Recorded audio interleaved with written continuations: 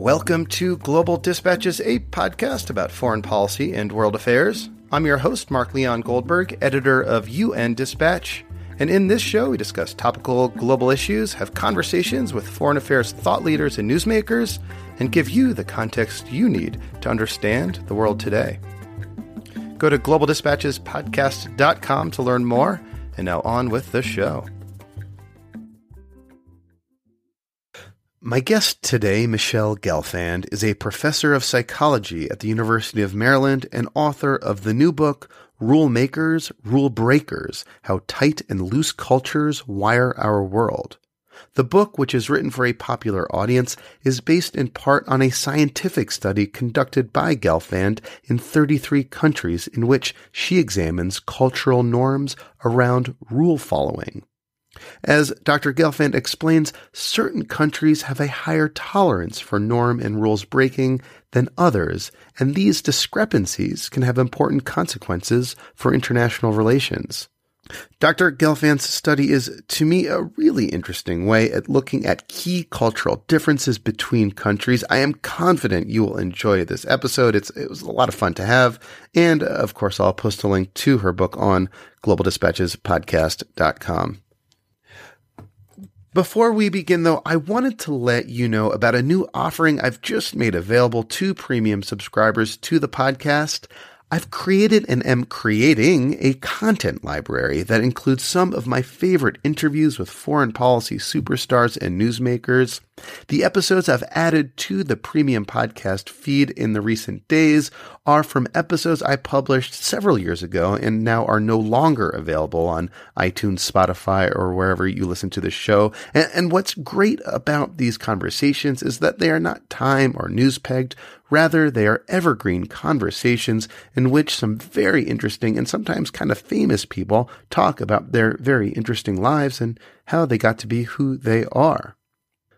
You can click over to the Patreon page using the link in the description field of this show. If you're listening on iTunes or Spotify, you don't even have to put down your phone to check out our offerings on Patreon. But wait, there is more. Premium subscribers to the show also unlock access to my daily morning news clip service called Dawn's Digest. This is an easily skimmable roundup of easily missed stories around the world that arrives in your inbox every weekday morning. It is a lot of work to put together, but I put it together every single day nonetheless, in order to emphasize stories that are de-emphasized by the mainstream media. Dawn's Digest is a pretty high-end service for which large NGOs and government agencies like USAID and the UK Parliament's Librarian's Office subscribe, and I'll be making it available to premium subscribers to the show, again, to gain access to this exclusive news clips service. Support the show on Patreon. Just click the links. You'll figure it out. I trust you. Thank you. And now here is my conversation with Dr. Michelle Gelfand. Looking for a trustworthy podcast to bring you unfiltered viewpoints and experiences on global health? Tune into Global Health Matters, the podcast that connects silos and amplifies diverse voices to give you a holistic picture. Each month, Dr. Gary Aslanyan from the World Health Organization hosts discussions with guests spanning former ministers of health, award-winning journalists and authors, and frontline public health workers. Join listeners from across 180 countries for an exciting Season 4, launching in June. Global Health Matters is available on Apple Podcasts, Spotify, and YouTube. I'm a cross-cultural psychologist, and I've been studying something pretty puzzling over the last couple of decades. And it's something that's omnipresent. It's all around us, but it tends to be invisible. We rarely notice it. It's something that is distinctly human. No other species have it to the extent that we do. And it's also something that causes a lot of cooperation, but also conflict. So this is this puzzle of omnipresent, invisible, distinctly human, and causes both conflict and cooperation. And it's really called culture. And culture is something that eludes us. We tend to not really notice it or realize how important it is in terms of impacting our behavior. And often we think about culture in terms of very superficial distinctions like red versus blue or rural, urban, rich and poor. So I've been setting out to try to understand, are there some deeper cultural codes that drive our differences? And it turns out that there are, and it has a lot to do with the strength of social norms that groups adhere to. And what I mean by social norms are basically these rules for behavior that we follow. And we follow norms constantly. We don't even recognize that we decide to put like what's an example of sort of how I might follow a norm throughout the day today? So, for example, you're probably wearing clothes when you go outside today, right? And you probably Good guess. You probably face the front of elevators versus the back. And you probably don't start dancing on the subway, for example, or shouting loudly in libraries. Like we're constantly following social norms, and we don't even realize it until we see people breaking them, like I just described. That's a world without social norms, without any agreed upon standards of behavior. And what's really fascinating is that humans developed social norms many thousands of years ago so that we can coordinate and predict each other. And we really need social norms to really do basically anything. Our societies would collapse without them. But what I found is that some groups are more strict in terms of their social norms. They're what I call tight cultures. They have strong norms and less tolerance for deviance from norms. And other groups are much more loose. They have much more permissiveness. They allow for a wider range of behavior in everyday settings. And this distinction of tight and loose is something that is not just found today in modern societies, but it's also something I found differentiated ancient societies. And it has a really important set of trade-offs that it gives us. And also it evolves for good reason. So it's something that we need to know about. So like, what's an example of a tight culture? Yeah, so in our research, we studied about 33 nations scattered across the planet. And we measured tightness, looseness, just like you might measure someone's personality. We can ask people about the strength of their norms in their societies and see that they agree upon those questions. And in our data, places like Japan and Singapore, Germany, Austria tended to veer tight. And countries like New Zealand and the Netherlands, Brazil, Greece tended to veer loose. Of course, all cultures have some domains of tightness and looseness, but these are sort of general differences. And, it's really fascinating because you could see that places like Singapore has many, many rules. They're called fine country because they have so many fines, even for chewing gum, for walking naked in front of one's curtains at home could be something that you can be fined for. Spitting on the ground, all things that you could be fined for in Singapore. And it contrasts to somewhere like New Zealand, where people walk barefoot in banks, where people have a much more casual attitude about sex and sexuality, and so forth. So you see these differences both on our surveys, but also in other indicators that we've measured. And so you have like these kind of categories of cultures, very tight cultures on one extreme, very loose cultures on the other. I suppose many countries probably fall somewhere in the middle. Yeah, that's right. So, countries, this is a continuum of tight loose. You can find countries that are at the extreme. In our data, the extreme countries are places like Venezuela and Ukraine. They veered extremely loose in our data, where people felt that no one is following social norms in these countries. And at the very opposite extreme, we have places like Pakistan and India that tend to be extremely tight. And so we can also, by the way, differentiate the 50 states in terms of their tightness and looseness. Again, on a continuum, we measured this and published this paper recently in PNAS. And that's the Proceedings of the National Academy of Sciences, right? That's right. Yeah. And we could say, look, I love when my acronym knowledge gets tested. So thank you. Yeah. Wow, 100%. Yeah. And we could see in the U.S. 50 states that, places like the South and parts of the Midwest tend to veer tight and the coasts tend to veer loose. Mm-hmm. And you can even differentiate organizations in terms of tightness and looseness, the strength of norms. Places like manufacturing or airlines or nuclear power plants veer tight, mm-hmm. and places like startups and design and tech veer loose. So it's a framework that you can use to analyze everything from nations to states to organizations and even our own households. Like how strict or permissive are you in the domain of parenting and, in your own house? So that's really a fractal pattern. So you mentioned that you surveyed 33 countries. You also did a historic survey. What have you learned about why countries become tight or loose, or what causes looseness or tightness in the cultures of countries? Yeah, this is such a great question because often we don't think about culture evolving for good reasons. We see these puzzling behaviors like in Singapore that you can't chew gum. And we think that's weird. Like, why would that ever evolve? And That's what I set out to find. And I found, there's no obvious difference between tight cultures and loose cultures. They have they're in different places. They have different languages, different religions, different traditions. But one factor that tends to really predict tightness, both in modern societies, in ancient societies, and in our states, is the level of threat that groups face. And what I mean by threat is basically threats from Mother Nature, like natural disasters or famine, but it could be human threats, like places that have had the threat of invasions for many, many years and centuries, or the spread of pathogens, or even having exceedingly high population density, many people per square mile. These are contexts where tightness tends to evolve. And with good reason. When you have a lot of threat that you can't solve on your own, you really need rules to help you coordinate to survive. And the looser groups that face less threat don't need rules as much. They can afford to be more permissive.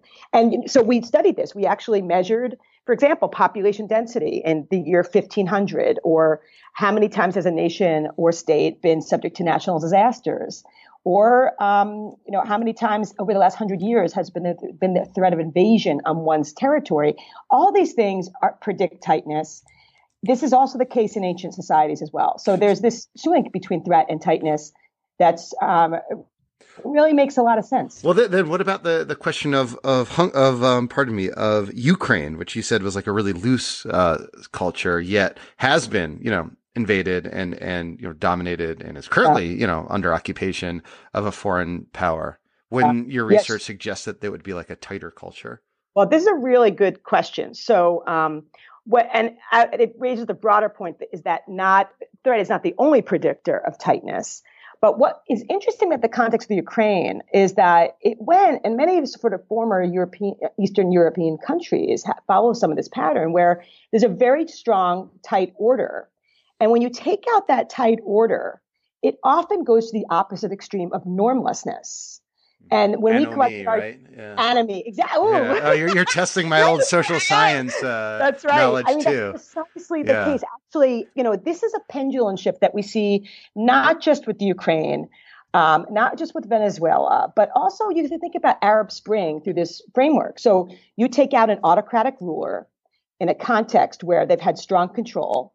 Autocrats, by the way, thrive on getting people to distrust each other. It's part of their, MO is that they don't want people to trust each other because they might throw them out. So they thrive on getting people to mistrust each other. When you take out an autocrat and that tight control, these systems go to the opposite extreme of normlessness. And I've actually studied that. After Mubarak was taken out, we were on the ground in Egypt, and you could see people who felt this tremendous normlessness because it was really unraveling Egypt. They really wanted a Salafi or Muslim Brotherhood government to be put back in place. And this is what I call autocratic recidivism. When you're in a state of normlessness, it's untenable, and it often predicts these dramatic shifts. So that's where I would say that we can really think about identifying contexts that are getting too normless.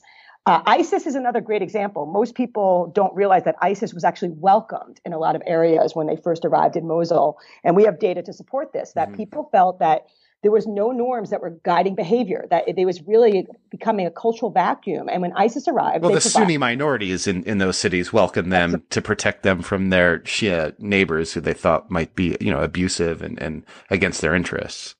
Yeah, but also these areas where like cesspools of anti-normative behavior, rapid, rises in crime, no ability to organize social action, even in basic issues of justice. So it was a broader trend that these areas were becoming normalist. And that's where tight forces can often take over those areas to provide stability. So go ahead. I was going to mention another really interesting point as another counterexample, just to follow up on the Ukraine, is, there are some countries that have a lot of threat, but they're still really loose. And I'll give an example, which is Israel. And it really is a very interesting reason, and I'll get into this because it suggests other predictors. So Israel is a very diverse country, and diversity in our data predicts looseness. When you have a lot of people up to a certain point, when it gets extremely diverse, but when you have moderate levels of diversity, it's harder to agree upon rules.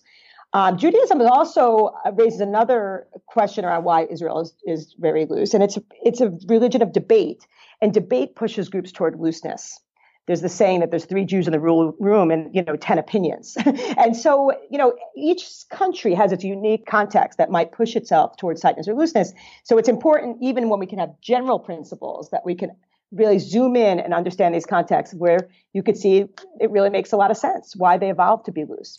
So you've hinted at this a bit in our conversation, but it seems to me that your research does hold some important sort of explanatory power when it comes to this kind of current trend we're seeing in the sort of rise of authoritarianism in countries around the world. Let's talk about Brazil, for example. I mean, another very diverse country, one that presumably I would think would be a rather loose country, yet an authoritarian was just elected. Yeah, that's right. You're still there? Yeah, I'm still here. Okay, good. Sorry, I just lost you a second. Yeah. This is a really interesting question because, I was studying for many years objective threat that countries are facing in terms of disasters or invasions. But, what I found in my research is that threat doesn't have to be objective for people to want tightness. People who feel threatened, whether it's real or illusory, want greater tightness and strong leaders, autocratic leaders. So, for example, before the U.S. election, I found that people who felt really threatened, whether by ISIS or immigrants or North Korea, they felt the U.S. was too loose. They wanted it to tighten up. And that predicted their vote for Trump. And we found the same pattern in France with the Le Pen election. Threat leads people to want to have a tighter state of the world and the strong leaders that can help them coordinate. And this is not something, by the way, that's particularly relevant to just today. This has been happening for centuries where leaders, they almost are reading from a tight, loose playbook. They're tapping into this deep evolutionary principle of when people feel threatened, they want strong rules and strong leaders. And that's what people are doing. A lot of these populist leaders are amplifying and exaggerating threats, and they're targeting groups that are already threatened. Like, for example, the working class, who is tighter in our samples, who is facing a lot of disruptions. And they're using that to gain popularity. And so the important point is that even fake threat can tighten people up. I've shown that in my own experiments, that quickly when people feel threatened, they want tighter rules and they want autocratic leaders, just like they do when whole countries chronically have faced these kinds of contexts. What does your research say about relations between countries? Like, does the sort of international relations of a loose country and a tight country, is there any sort of give and take that's sort of necessary in those relations to sort of thrive? Yeah, this is a really good question. I mean, we see this problem in, I would say, a lack of cultural intelligence when people are interacting across cultural borders, whether they're diplomats or they're global leaders or managers or even travelers. We think a lot about intelligence or even emotional intelligence, but in my field, really, it's cultural intelligence that predicts success when you're negotiating with people from different cultures, or when you're trying to, merge and have acquisitions raise your levels of performance. For example, in a recent study that I just talked about in HBR, let's see if you got that acronym. Harvard Business Review. Bam. Woo! Oh man, I'm on fire today. All right. We studied mergers and acquisitions across 3,000 companies that have tried to merge between different countries. And what we found is the greater the difference in tight loose between these two countries, the worse they performed in terms of the return on investment. And in some cases, can you give an example? Well, in the example that we drew on, that motivated this study was the Daimler-Chrysler merger, which looked at first like a really happy marriage, like a perfect marriage. But what people don't realize is that even if they seem like they have a lot of compatibilities technologically, or they can help each other get access to different markets or innovations, that deep beneath the surface is this cultural iceberg of tight loose. And we know from our research that, they really are very different types of organizations. Tight organizations and loose organizations vary on their people, their practices, and their leaders. And so when they merge, these things really clash. And often people don't anticipate these clashes. It recently happened also even within this US, like Amazon, which leans tight for good reasons, was merging with Whole Foods. And they've had a lot of problems. And a lot of it can be traced to differences in tight loose. So one sort of basic issue is understanding and diagnosing the levels of norm strength that we have in our existing organizations before we merge, and then to negotiate what domains, would a tight organization be able to be more flexible in. We call this flexible or structured tightness. We call this structured looseness. Like sometimes loose companies have to give up. Actually, let me start over on that one. Sure. So one of the most important things to do first is to diagnose our levels of tightness and looseness in our organizations, and then try to figure out how might we negotiate these differences prior to merging. Sometimes tight organizations need to loosen up a little bit. We call this flexible tightness. What domains, could these companies give up some control? And on the flip side, loose organizations have to also sometimes tighten up and have more structure. We call this structured looseness. And these are things that are eminently negotiable. And so it's important to think these through before merging. So, surveying sort of the global landscape right now, I know your survey was of 33 countries. Are there any kind of global trends towards tightness or looseness that are cross-cultural? Is there some, is there any sort of universal trend that can be spoken of sort of towards, say, greater looseness or greater tightness over time? Yeah, it's a really good question. And, in one paper that we have under review at Nature Human Behavior, we've shown that looseness, especially in the U.S., has increased over time. You can see that, we've gotten much less strict in terms of a lot of rules. But at the same time, we can see dramatic rise in tightness all around the world. We see this, in many countries. And again, it's dictated in large part by a lot of rulers who are activating and amplifying threat and tightening groups. It's remarkable because we actually live, as Steven Pinker says, and argues cogently, that in a much safer world in a lot of ways. That doesn't mean we don't have to be vigilant to threat, but when we have leaders all over the place, from Orban, who is talking about Muslim invaders, or Matteo in Italy, who's talking about their civilization and culture being threatened, or Le Pen saying that globalization is bringing France to its knees. When people hear these kinds of threats, it activates tightness. So we're seeing this kind of shift in where the axis of tight loose is appearing. It's not just across nations or within nations. It's now separating people from the working class in rural areas, for example, in Brexit, from people in the more cosmopolitan, loose cities. And that's happening all over the world. Mm-hmm. Yeah, I mean, so this episode is being recorded before the U.S. midterm elections. It'll probably be published after the elections. And it's interesting just to see, Trump's closing argument be all about this threat from the caravan and to, again, sort of amplify sort of threats from, these, 5,000, 3,000, poor people, thousands of miles from the U.S. border, while at the same time, the unemployment rate in the United States is at a historic low, yet rather than tout this low unemployment rate as, his closing argument for why you should vote for Republicans, he's touting this, threat from a caravan of would-be refugees thousands of miles from the U.S. border. It sort of now makes a little more sense to me. Yeah, exactly. This is exactly right. And, he's appealing to people who do feel more objectively threatened, like the working class, who are not separating out, that threats he's describing are more illusory than real. We found, for example, and I think this is why working class find populist leaders so appealing, is because they feel a tremendous sense of disruption. Well, if they're of the same ethno-racial background, presumably not. I can't imagine Black working class people find much solace in Trump right now.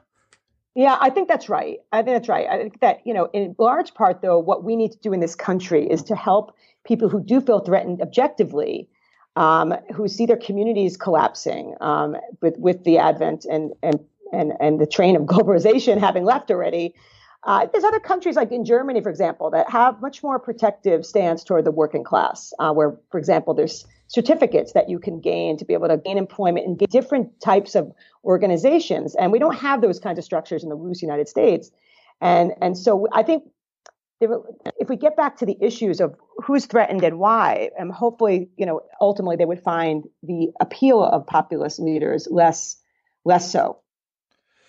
Michelle, thank you so much for your time. And I'll post a link to your research and to your new book on the website. But this is totally fascinating. I'm glad to see that this book is doing so well.